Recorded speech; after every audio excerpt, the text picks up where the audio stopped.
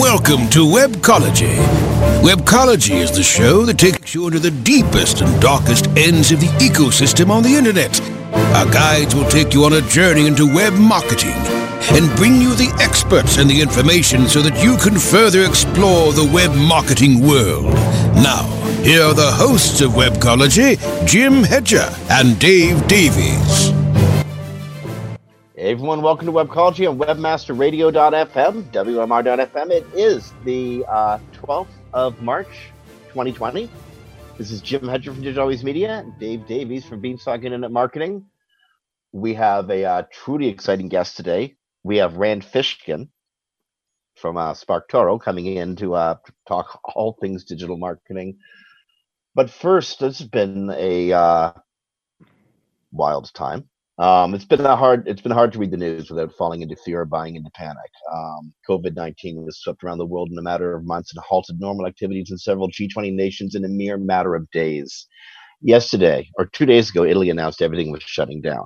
Yesterday, Ireland announced it was shutting everything down. Yesterday evening, President Trump announced that all travel from Europe was being shut down. Not trade, but travel. Conferences are being canceled. Today, Google announced that its developers conferences, all developers conferences, are going to be closed until further notice. Last week, PubCon got postponed, and this morning I woke to the news, we just heard a few moments ago, that the NBA season has been suspended, which of course means the Raptors get to be champions this time next year, as if there was any doubt anyway. Man, Dave, how you doing? I'm doing. You know, there's not to take good from a bad situation, right? Like, but we're marketers, right? And that's what this show is about. Oddly, it's kind of from a marketing standpoint, an exciting time. Like, as you know, we'll be talking about some of the news stories, and I'm not talking about the crap. Let's fire out N95 masks to make everybody, scared and that sort of stuff. That's not the marketing I'm talking about here. But I've watched a lot of our clients, and I'm sure a lot of our marketing friends as well, in the listening audience, trying to deal with this. Well, you're aware, we have a lot of clients in travel and tourism. Yeah, I was gonna say you more than anyone I know is very exposed. And so it's all of a sudden and what I'm finding academically fascinating. So I go, if I could wish this wasn't there, and it wasn't, of course I would, right? But it is. And the things that we have to do, especially on the paid search side, right? On organic, it's like anything you do, hopefully, fingers crossed, this will all be sorted out before it would even be a thing, right?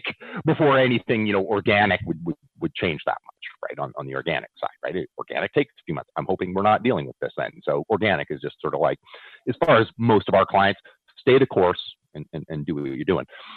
Take advantage of some opportunities. A lot of editors are looking for stuff, right? I mean, and I'm giving people a lot of people are looking for news, especially in sectors like travel right now, that isn't about COVID-19. So, there might be opportunities on the link and branding side for you. But on the paid search side, I'm finding some fascinating opportunities. People are pulling back. So if we have, clients who are, and we do, where their focus is sort of within driving distance, people are starting to pull back.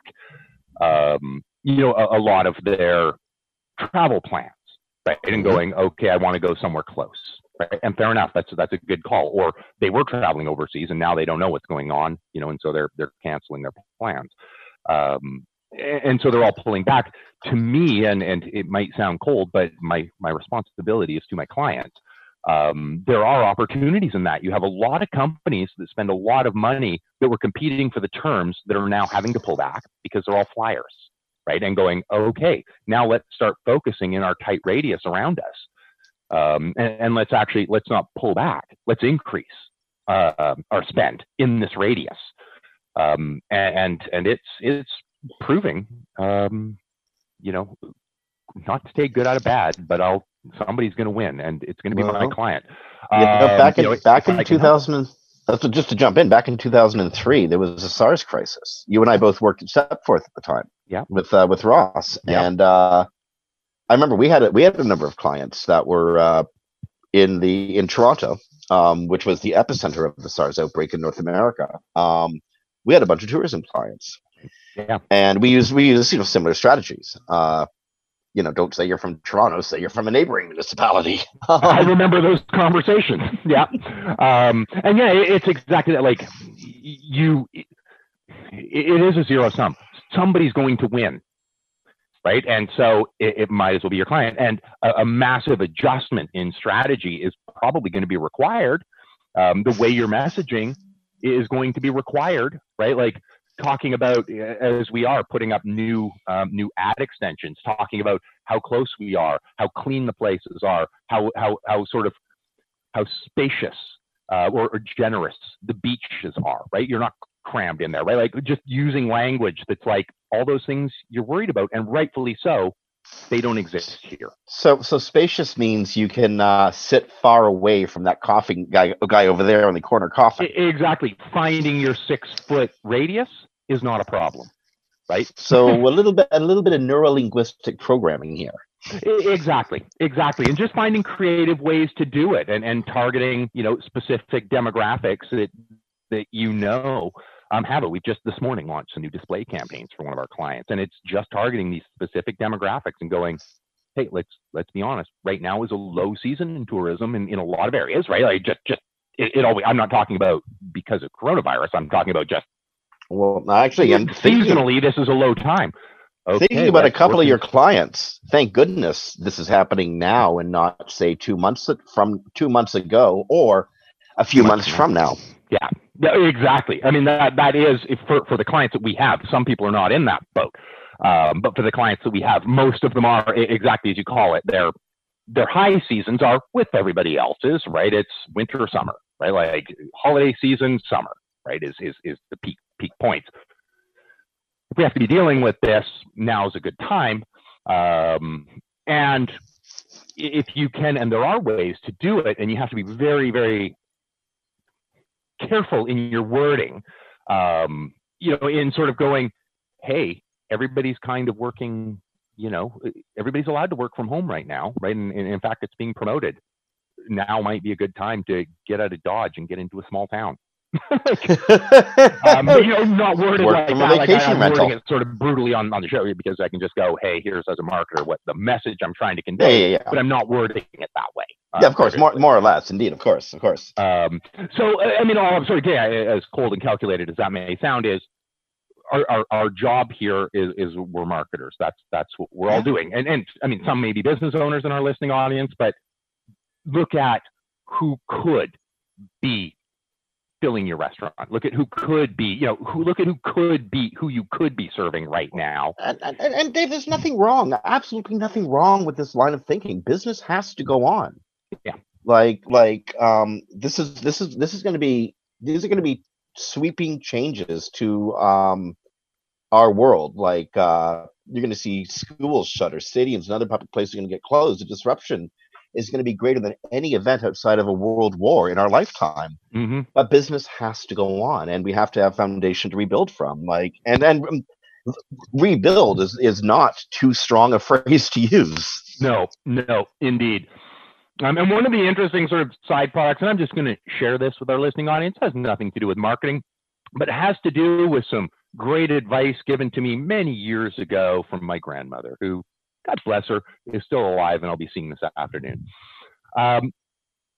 Everybody, I don't know about you, I have RSPs. I don't know what the equivalent is for our American listening audience, but it's your retirement savings. They're 501ks. Okay. Mine are declining right now. They're in mutual funds. I'm sure a lot of people are in that same boat, right? Like they're and her advice to me in dealing with anything related to the stock market was, you've only lost money if you sell while it's low. So everybody, don't panic. Carry on. Like this too. No. I mean, we have seen such gains over the last couple of years in the market that drop now. If you bought, you're still probably ahead of where it's dropped to. So you actually haven't lost anything except stuff that you had on paper. Right. I've lost some of the gains, and so and that's exactly it. And historically, the market bounces back. Historically, it's almost never. In fact, I can't remember a time when it's actually failed to bounce back. Oh no, and it will. Like the panic will settle, and I know a few of our friends. I won't name them off the top of my head, but I've seen them on Facebook going, well, looks like shares are on sale right now. Yep, that's well, that's and you know right. what? If you've got the money to risk, this may be a wise time to do that. It's more volatile than any other time, but yeah, risk equals reward in this world. So, yep, indeed. And I know we've got an outstanding guest. You know him. He just dropped in. Oh, hey, there he is. Well, our listeners can't see him. It's a podcast. Well, howdy, friends. Ladies and gentlemen, Rand Fishkin. Rand, welcome to Webcology. I was going to give you this whole long introduction and stuff, but you're already here, so. Yeah, no introduction needed. Let's rock it. There are very few guests we could have that we could say that, but we could come up with some long bio, or we could say it's Rand, and everybody in our audience knows exactly who we're talking about. I'm not even going to use the guy's last name. Don't even need to. How are you doing? I haven't talked to you for what? How long? Forever. It's been at least a year, maybe even 18 months. Yeah, been a good little while. We've been socially distancing just, to get ahead of this thing. We were socially distancing before it was cool. Before it was cool or mandatory. Great to talk to you guys. Last time I saw you, we were on this weird, funky hippie bus in Charlotte, North Carolina. I think it was Raleigh, North Carolina. Raleigh, there you go. That's right. Absolutely. Yeah. But yes, I remember that quite well. That was weird. That was one of the oddest things that's happened to me at an event. Oh boy. I love the digital marketing world. What other career could we have these kind of adventures? You've been in digital marketing for what, 12, 13, 15 years now, easily. I think it might be 21. Oh my goodness! Wow! And in those 21 years, you've changed the face of the world that we work in at least 3 times, 4 times if one of your books counts, but at least 3 times. You helped popularize search engine optimization with SEO Moz. You changed SEO Moz into the company that made arguably the most popular digital marketing tool set of all time, Moz. Now you've made an identifying tool, SparkToro, which actually just had its official launch just the other day, eh? No, it has not launched yet. Still in early access. Okay. Congratulations on it, by the way. Thank you. Yeah, we're definitely excited to get the tool out there and have people using it and get feedback. It's been a long journey, but a really good one. Well, in your words, what is your elevator pitch on SparkToro? Sure. Yeah, I think this is a challenge. I had someone email me yesterday and say I typed in. They'd gotten an early access invitation. They said I typed in my keywords and I don't see how this helps me with SEO. And I had to just take a slow, calm step back and reply with, "You are so correct. You have figured it out. The tool does not help you with SEO. This is not a piece of SEO software at all." And I think there was a silent email typed back to me, something to the effect of, "But you're Rand Fishkin. I don't understand." Anyway, so yes, an elevator pitch on SparkToro. So I work with a lot of startups and a lot of companies that try to do web marketing. And one of the challenges that I kept seeing very consistently was being able to say, "Here's my audience. Please go tell me how to reach them without spending tons of money on Google and Facebook." And that's a big challenge, right? The duopoly of Google and Facebook owns the vast majority of online advertising.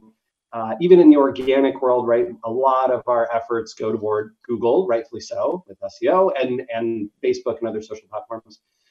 But I think this is a really challenging problem. If you want to figure out the podcasts that your audience listens to, right? If you want to figure out which YouTube channels they watch and subscribe to, if you want to figure out what websites they read and visit and share, if you want to figure out which social accounts across all these different networks they're paying attention to, if you want to see what words and phrases they use to describe themselves and what they talk about online and don't, and which hashtags they use.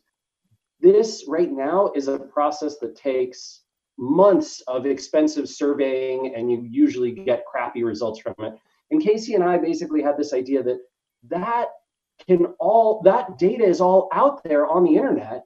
Someone just needs to crawl it and aggregate it, put it all together, and make it searchable. And that is exactly what SparkToro does. So if you want to know which podcasts are popular with architects in Los Angeles, we can tell you that in a few seconds. If you want to know which social media accounts are followed by the most people who have search engine marketing in their bio, boom, we can tell you that. If you want to know which YouTube channels are most subscribed to by people who use the hashtag potty training, we can tell you that too, right? We can show you parenting tip of the day is number one, and scary mama is number two, and right, like, and basically we do this in a really simple fashion where we just order the results by the percent of the audience that you're searching for that follows, links to, engages with the accounts or podcasts or YouTube channels or websites that this audience pays attention to. And that it works shockingly well. Like, it sounds too simple for the problem, but that was our idea, right? We don't want to make it complicated. We just want to show you fast results that are accurate right away. Well, the funny thing is, think of most tools out there. They fill a simple need that nobody had built for yet.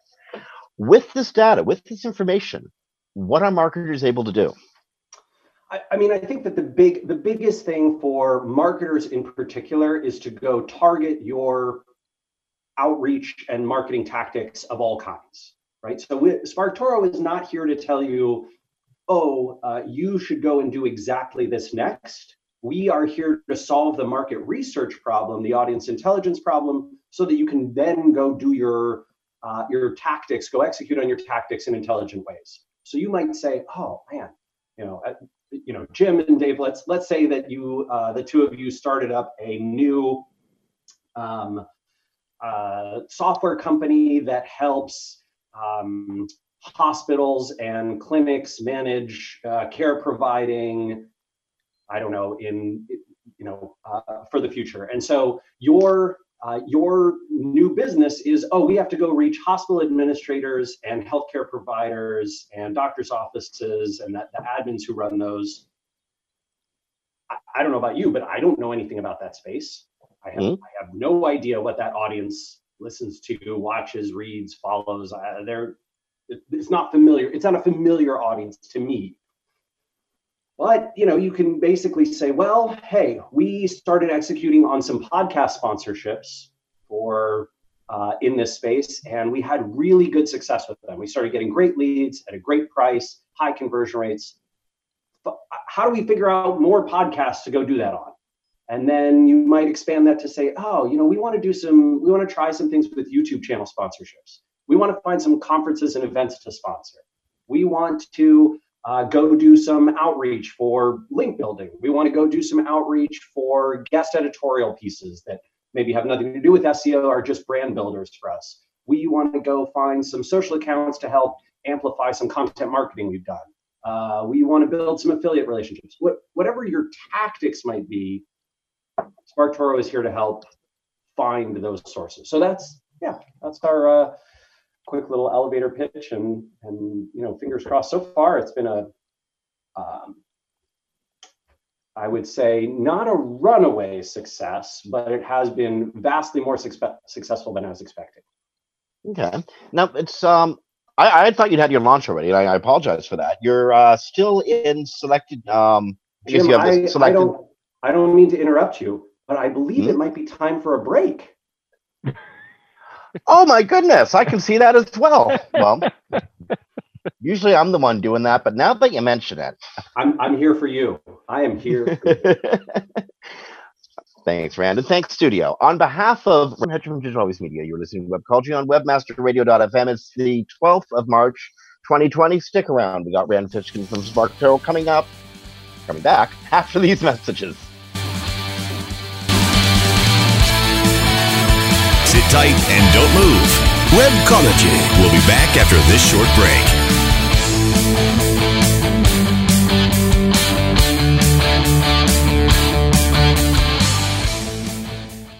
Here's the truth you need to know about podcasting. The biggest problem you face right now as a future podcaster is the myth that it takes an enormous amount of time or effort to produce a high-quality professional podcast.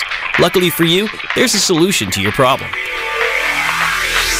If you're an online marketer who really needs to grow an audience of buyers but can't do all the heavy lifting alone, then here's the solution you're looking for. Introducing the DFY Podcasting System.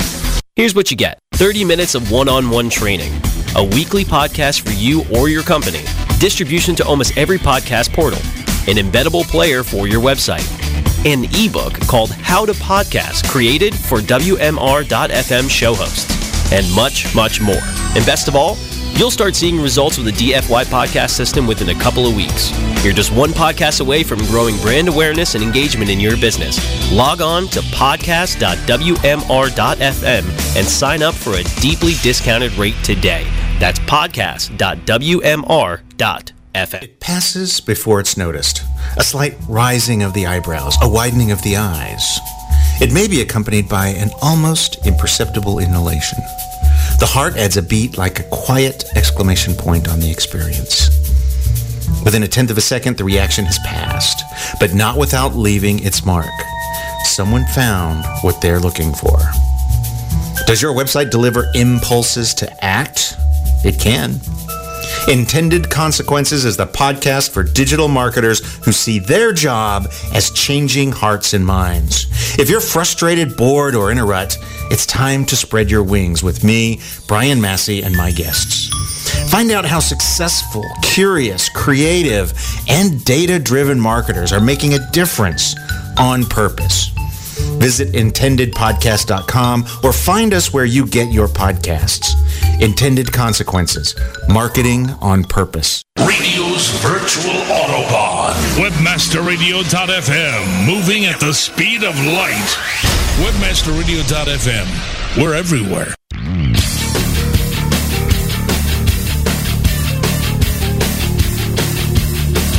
Commercials off. Now back to Webcology. Only on webmasterradio.fm. Here are the hosts, Jim Hedger and Dave Davies. Hey everyone, welcome back to Webcology and webmasterradio.fm. It's the 12th of March, 2020. This is Jim Hedger from Digital Always Media, Dave Davies from Beanstalk Internet Marketing, and in the studio we have Rand Fishkin from Spark Toro. Welcome back, Rand, and thank you so much for assuming the host duties for yeah, no, my pleasure. If you need someone to fill in, you just drop me a line. I'm on that. Absolutely. I remember years and years back, I think it was 2005, 2006. I forget where it was. It might have been New York. It might have been San Jose, but you're giving a speech. You're just announcing that Moz is at SEO Moz is becoming Moz. And I'm thinking in the back of my head, oh my God, Rand has just built a search engine. Like that's what he's doing to make the tool set. You've always been interested in making tools. Why? Yeah, I like a bunch of aspects of it, right? I think that part of my personality is wanting to help people at scale rather than on an individual level. So that matches up nicely. You know, software is very scalable. If it helps one person, it's going to help a lot more than that one person usually. And I love that facet. I also really like the way that software can be marketed and sold, which can be in the case of my previous company Moz, my new company Spark Toro, self-service. I really like doing self-service sales as opposed to one-to-one and sort of enterprise style sales. That's not my jam. I don't like the challenges around inauthenticity and the challenges around schmoozing. Like that's not me. I can't really pull that off well. So software was always a good fit. And I think I have just always gravitated toward liking to use tools and software myself and wanting to be the architect of those. So it's a good match. And I will say with SparkToro, I wanted to, in a lot of ways, give myself just an easier path to build a company. I'm sure many folks who are listening, right, have probably done their job in the past and found that it was very, very challenging. And then in their next role, it was easier. And the next time they did it, it was even easier, because you learn and you evolve and you figure out the little pitfalls. You figure out the issues and challenges, right? And getting through that process means that next time, I liken it in Lost and Founder to playing a video game. First time you run through that Super Mario level, you're falling down all the pits and the piranhas are all getting you, but then you learn where to jump and where to hit the fireball and where to get the mushroom. And you're right, and all these things help you make it through the level. And, the work world is just like that. So with SparkToro, I wanted to give myself an easier time forward and do something I was familiar with, where I knew the pitfalls and how to play the game. Your original company, SEO Moz, got into SEO just as it was getting popularized. You stepped into creating tools just as the SEO tools, just as the SEO industry was about to explode into its second or third phase, where it grew very rapidly. Yeah. You're now making tools that are more helping content creators. This is my interpretation. Please correct me if I'm wrong. Helping content creators find out what their audience is interested in, and helping, say, social media marketers find out where their efforts are most effective. Was there a conscious move on your part to get away from the search industry? And if so, was that because you've been there and done that, or because you see more growth in other parts of digital marketing?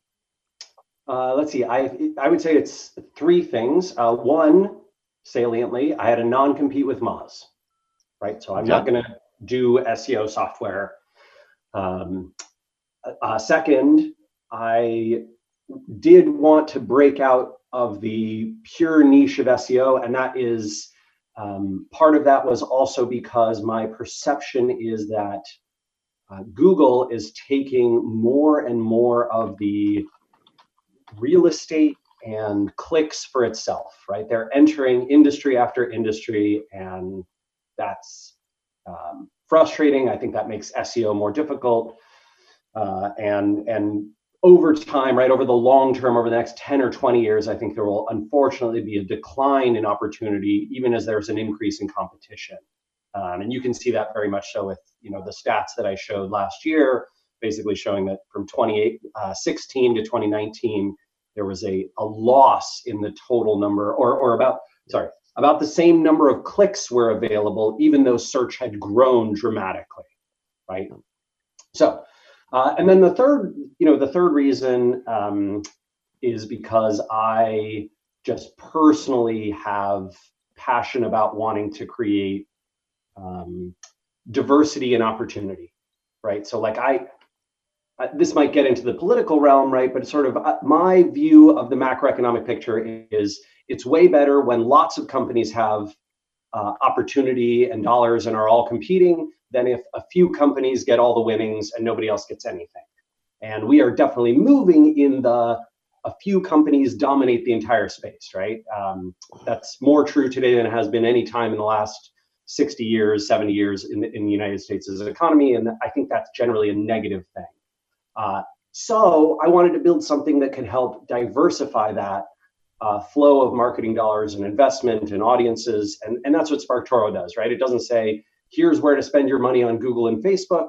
It says, here's where to go direct to publications, people, creators to get your marketing message out. Right? I mean, I want podcasts like Webcology to do well. I want thousands of other podcasts to do well. I don't really care about Google getting more advertising dollars or more marketing efforts. They don't need help, right? Like, they're doing great. I'm going to touch on something. It's funny. This is a bit off because I do have a follow-up question, but I'm going to go off on a totally different tangent. And probably my favorite moment that I was watching Rand, and you were on a stage. This is a couple years ago, and I think our listening audience will find this funny. And you were trying to prove that clicks impact rankings. And so you got up there and said, and I cannot remember the name of the restaurant, but okay, everybody, look this up and then click and let's watch what happens to their rankings. And there was a short-term climb. They went from, I think it was 6 to 2 at the time. But what I found really funny, and I believe you sent an apology to them, was we killed their site because all of a sudden we had like 2,000 people all running a query and nailing this poor, probably a GoDaddy server somewhere or something, just sitting there. That was off, but easily my favorite sort of like, yep, that was a funny moment to sort of be part of. And sorry for that restaurant. I'm sure they were fine that we killed their site for like an hour or something. You had touched on earlier sort of some of the pitfalls, like in building software. You touched on that there are. So sort of pitfalls, and you're getting people going in and getting feedback from them. How many of these pitfalls are actually the people themselves? I'm not a UX person, but my wife is, and it's like, wow, people are not doing what I expect them to do, right? You put on Lucky Orange, and it's like, I don't even understand why they're going there, but 30% of them are. How much are you finding now where it's like the tool does what it does, it's displaying what it displays, but people are coming in and not looking at it? It's like, but it says show more, just click show more, and you'll get it or something like that. Yeah, so I think this is a huge challenge, and I don't think it's reasonable for an entrepreneur to put the fault with customers and users, right? I think the obligation is on you to educate the market, to better design the tool, all of that. But I have been referring to this as the Joe Biden problem. I'll explain what I mean here, right? So I like to watch politics, right? And the Democratic primaries happening in the United States has been for the last few months, right? And I find it fascinating, right, that the media focuses on like pretty much every other candidate. Joe Biden has sort of been like, whatever, like he's off on the side. He's not very exciting. Like people don't, there's not a lot of like huge fans of Joe Biden. People are not passionate about him, but he is winning the Democratic primary, runaway landslide, right? Runaway landslide. And I love looking at the interviews, right, with people who come out of the whatever polling stations across the US, and they ask people like, well, why'd you vote for Joe Biden? What was why are you supporting him? And they're like, well, I don't know. I'd heard of him before. Right? and then they're like, okay. And what do you like about Biden? And they kind of shrug and go, Obama? Like, he was Obama's VP. Yeah, I've heard of him. And I have some positive association with him. And I don't know any of these other people. So Joe Biden, right? And I think this holds true kind of across the spectrum of human experience and of marketing, right? That if people know you and have some positive experience with you, and familiarity, the path to growth, the path to marketing, the path to serving them is just way, way, way easier, right? They're going to sort of choose you by default. Even if you were to ask them, hey, which policies do you support? And then you show them a picture like, well, it sounds like you like these 4 other candidates better than you like Joe Biden. They're sort of like, but still, I've heard of Joe Biden. I'm going to vote for him, right? And this holds true. We've seen it with SparkToro very much as well, where people are kind of like, oh, I have this familiarity with this old process of doing things or how I expect things to work. And so getting people into a new process, a new way of thinking, a new interface, getting them to recognize a button in a tool, getting them to click in a certain place. It's a challenge. If it's not familiar, it doesn't come easily. And so you have to do a ton of education. You can only serve early adopters all that well. So Dave, yeah, I think that your wife is absolutely right, that this is a huge UI and UX challenge consistently. I hope everyone adopts the terminology of the Joe Biden problem. Well, you were talking about, and it does make sense. And I mean, heck, I think for some people, just be like, well, that's just boring, and I could use some boring right now, right? I could use a few years of just. I'm just going to go with Amazon. I know they're probably not the cheapest or the best. I don't really like them as a company. Like I hate what they're doing to my city. I don't totally love the wealth concentration that's going on there. I don't like the way they treat their workers, but Amazon, I've heard of them, right? Like, I know it. It's company. Them. I'm familiar with it. Like I know it. I think this is how Google and Facebook are dominating the marketing landscape too, right? The same duopoly. Like, well, where are we going to do marketing? Google? Facebook? Right. So that's where the marketing budget goes. Now, it's not where my kids are, so we'll see how that plays out later. They're like, yeah, I'll go there to update so that like my parents can see an update. But when I don't want my parents to see what I'm doing, we'll call that the other 98% of the time off they are on anywhere, Discord or whatever. But you talked about in the Joe Biden analogy, the familiarity aspect of things. And in relation to UI and UX and in design itself. Is that like, I can't help but instinctively think that is one of the powers of moving away from the UI, but of the tool itself, is you're actually just showing me what the people I'm trying to target are already comfortable with. They're already comfortable here. Yeah, that's exactly right. So there's definitely, I think once people get it, right? Like once people get the idea, I search for an audience, any describable audience, right? People who have these words and phrases in their bio, or people who talk about this subject online.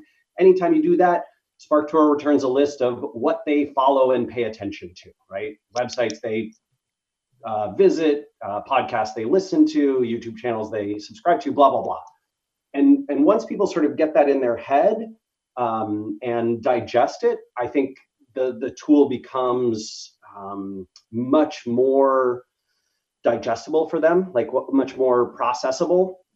But that early processing fluency is challenging to overcome. Like I have seen so many people, use the tool and email me about it and sort of be like, hey, I searched for my keyword and I don't see the top ranking websites here. To which I have the like, wait, but that's what you use Google for, right? You go to Google and you search for your keyword and you'll see the top ranking websites. You go to SparkToro, different story. So yeah, it's a challenge. Okay, this time I got to jump in.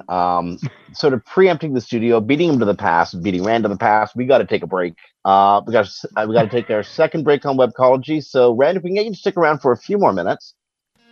At your service. You, sir. Friends, on behalf of Dave Davies from Beanside Internet Marketing, Rand Fishkin from SparkToro, this is Jim Hedger from Digital Always Media. You're listening to Webcology on webmasterradio.fm, recorded live to podcast on the 12th of March, 2020. Stick around. We're back after these messages. Sit tight and don't move. Webcology. We'll be back after this short break.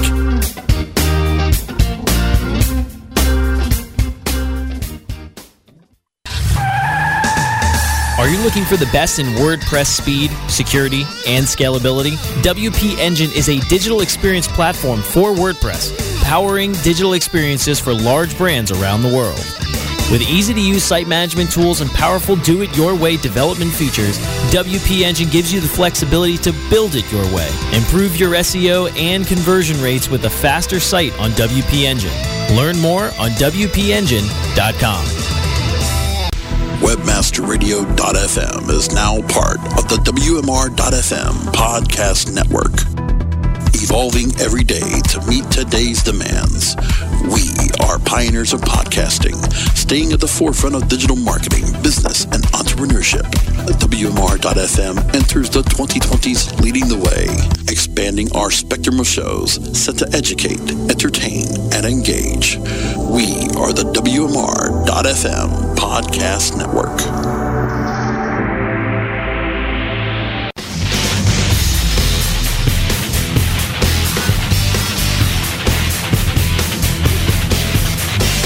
Commercials off.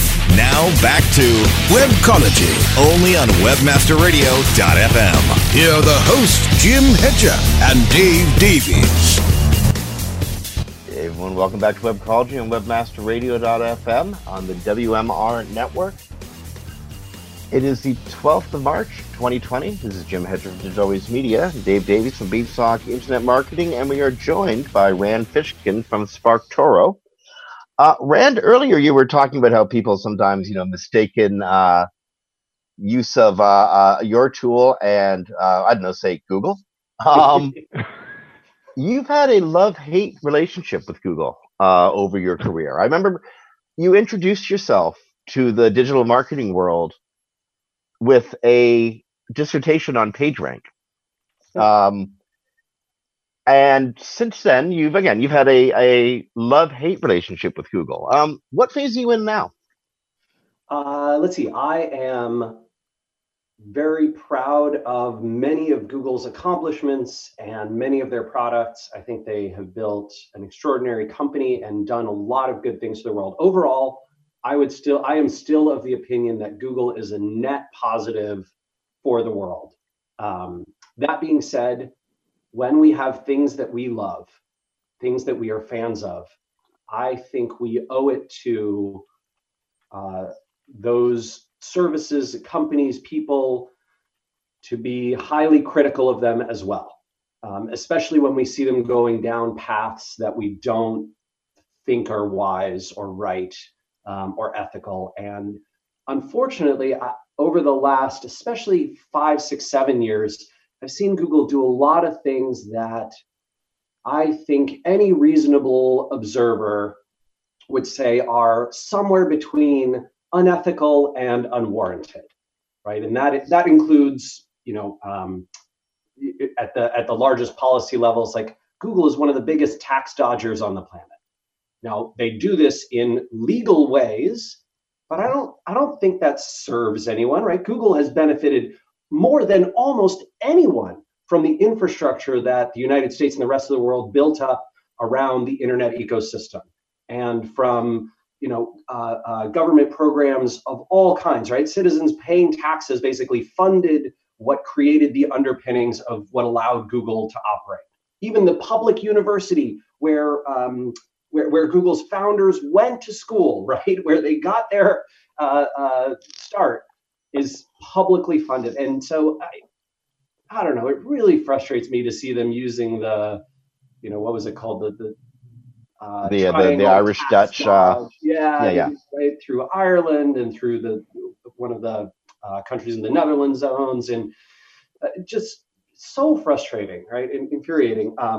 So I think that's a net negative. I don't think there's any way to ethics your way out of that, right? Google would just shrug their shoulders and say, well, it's legal and lots of other companies did it and our investors want those billions of dollars. So I think that Google has used their monopoly power in search to, in my opinion, unfairly compete in new sectors, right?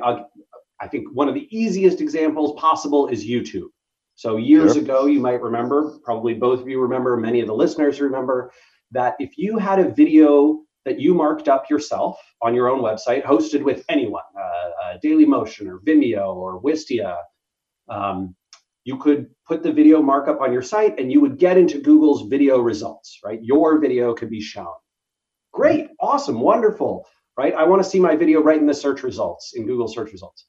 And then one day in July 2014, overnight, someone at Google ordered the engineers to basically make it so that only YouTube could appear in Google's video results.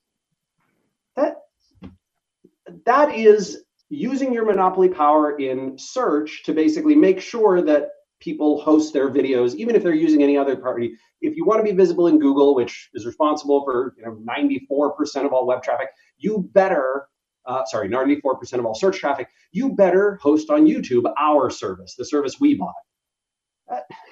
The reason I asked the question and drew you into what could easily be a morass, dangerous to critique Google sometimes, is more than anybody else that I know, more than many people I know. You've seen how the sausage is made. You've seen how Google operates its business, not just from an SEO's perspective, but from a business person's perspective, from a business leader's perspective. As Google grows, or as Google has grown, was this behavior sort of inevitable? Okay, so if we believe that the behavior was inevitable, then I think we owe it to ourselves to work on the institutions that encourage and incentivize that behavior. But I don't believe that, right? I think two things are true. I think one, we as citizens, as voters, as responsible and ethical people, we can encourage our institutions to be better and to disallow these manipulative sorts of behaviors, these potentially law-dodging sorts of behaviors. And I think we can also encourage the service that we're fans of, Google, to be better, right? Be your best self, Google. Google can do so many remarkable, amazing, powerful things. Look what they are doing around information for the coronavirus. Like, look at what they did for gay, lesbian rights around the world, right? Even in places where it's extremely unpopular, right? Where most of the population in certain countries where Google was advocating for LGBTQ+ rights were fundamentally against them, and Google still took the hard stance, right, that they were going to advocate for their employees and for these rights. That is, when you are willing to take a business hit to do what's right, that makes me a huge fan of your company. And Google has, on occasion, done that in some really powerful ways, some ways that I think have moved the world forward. I want to encourage them to do more of that. I think that they can. I don't think Sundar Pichai is an evil person, but I think he is governed by his incentives, and I think he and the rest of the team there can do better. So that's why I have so much criticism, and that's why I encourage people to think critically about Google. And look, I mean, pretty much everyone on the planet thinks this way about Facebook already, right? So.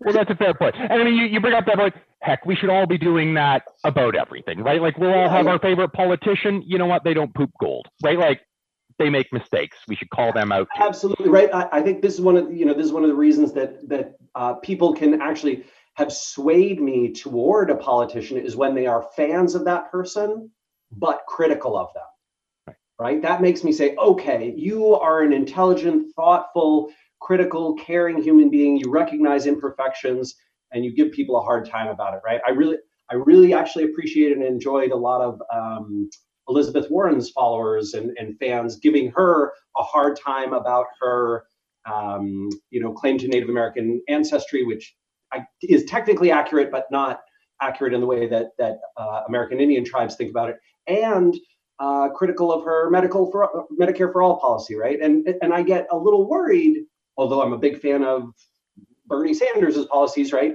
That there's a little less critical thinking there. I don't love that. I don't like people who hate Donald Trump but can't recognize that there are some things he's done that are good, right? And there are. I think some of the tax on real estate, high value real estate properties was a really good one. I think that the Department of Justice looking into anti-competitive behavior of Google and Facebook and Apple and Amazon, I think that's a good thing, right? That is holding the powerful to account for the laws that they may be violating. That seems very reasonable to me. So I like people who are able to look at any issue, political or social or economic or business, right, and say, even though I'm a fan, I'm still going to be critical of it. Now, I know we've only got probably about 5 minutes left, and I'm going to, because I could sit here and talk politics with you for, I don't know, the rest of the day, and then nothing would get done. I would have a good day, though. But I'm going to drag us, just because we got a few minutes left, back to SparkToro for a second, because I've had a chance to use it. It's nice to be, in the awesome. beta crew.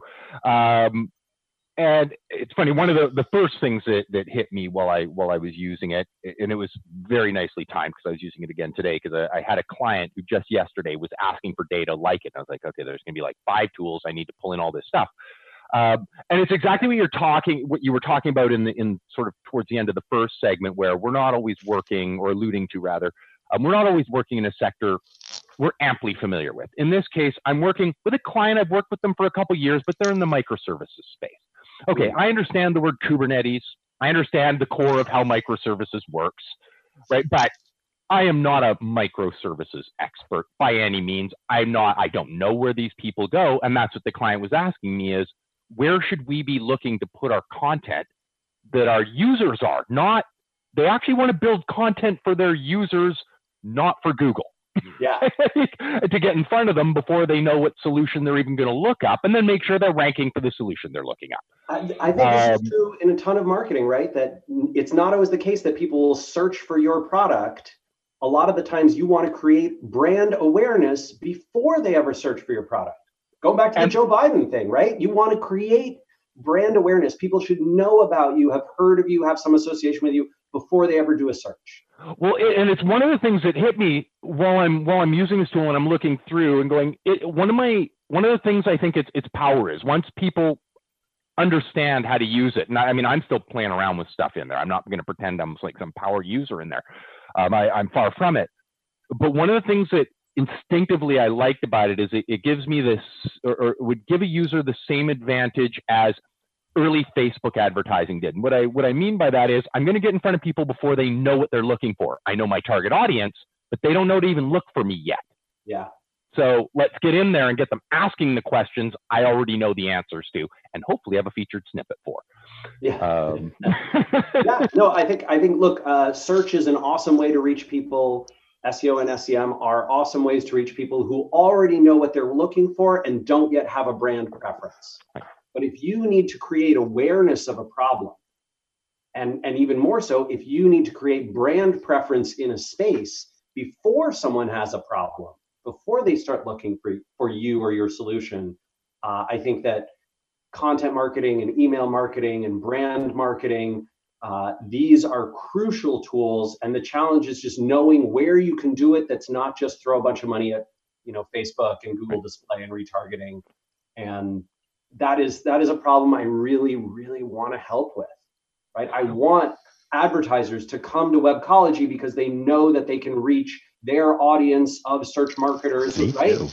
And think of the millions, tens of millions of publications that are just like Webcology out there, right? There's some, maker of toys and games who wants to reach people who play those types of games, and they know that there's a YouTube channel where someone reviews them, but they don't know what it is, and SparkToro can help them find it, and then help that person get the advertising dollars instead of Google and Facebook. Awesome, right? That is so meaningful to me. We are in our final seconds. I'm sorry, Dave. I'm sorry to jump in like that, but we're about to get hooked. Ren, when is SparkToro going to be available for a wider audience? What do you reckon? I think it's next 4 to 6 weeks, so very soon. Okay, so friends, watch that space. It's coming available soon. How will people know? Are you going to be doing a large? If I do my job well, everyone should know. Right? Excellent. I am any good at marketing. You will know the day SparkToro is public, and if you don't, give me a hard time about it. We will be watching for it. Absolutely. Rand Fishkin, man, thank you so much for joining us on Webcology today. It's always a delight. Always an honor. Anytime you need me, write to me. Brilliant. Rand Fishkin, thank you so much. On behalf of Dave Davis from Beanstalk Internet Marketing, this is Jim Hedger from Digital Always Media. Friends, you've been listening to Webcology on WebmasterRadio.fm, part of the WMR Podcast Network. Stick around, Webmaster Radio. We got some great stuff coming up after the news. Rank well, stay safe, be good. We'll talk to you next week.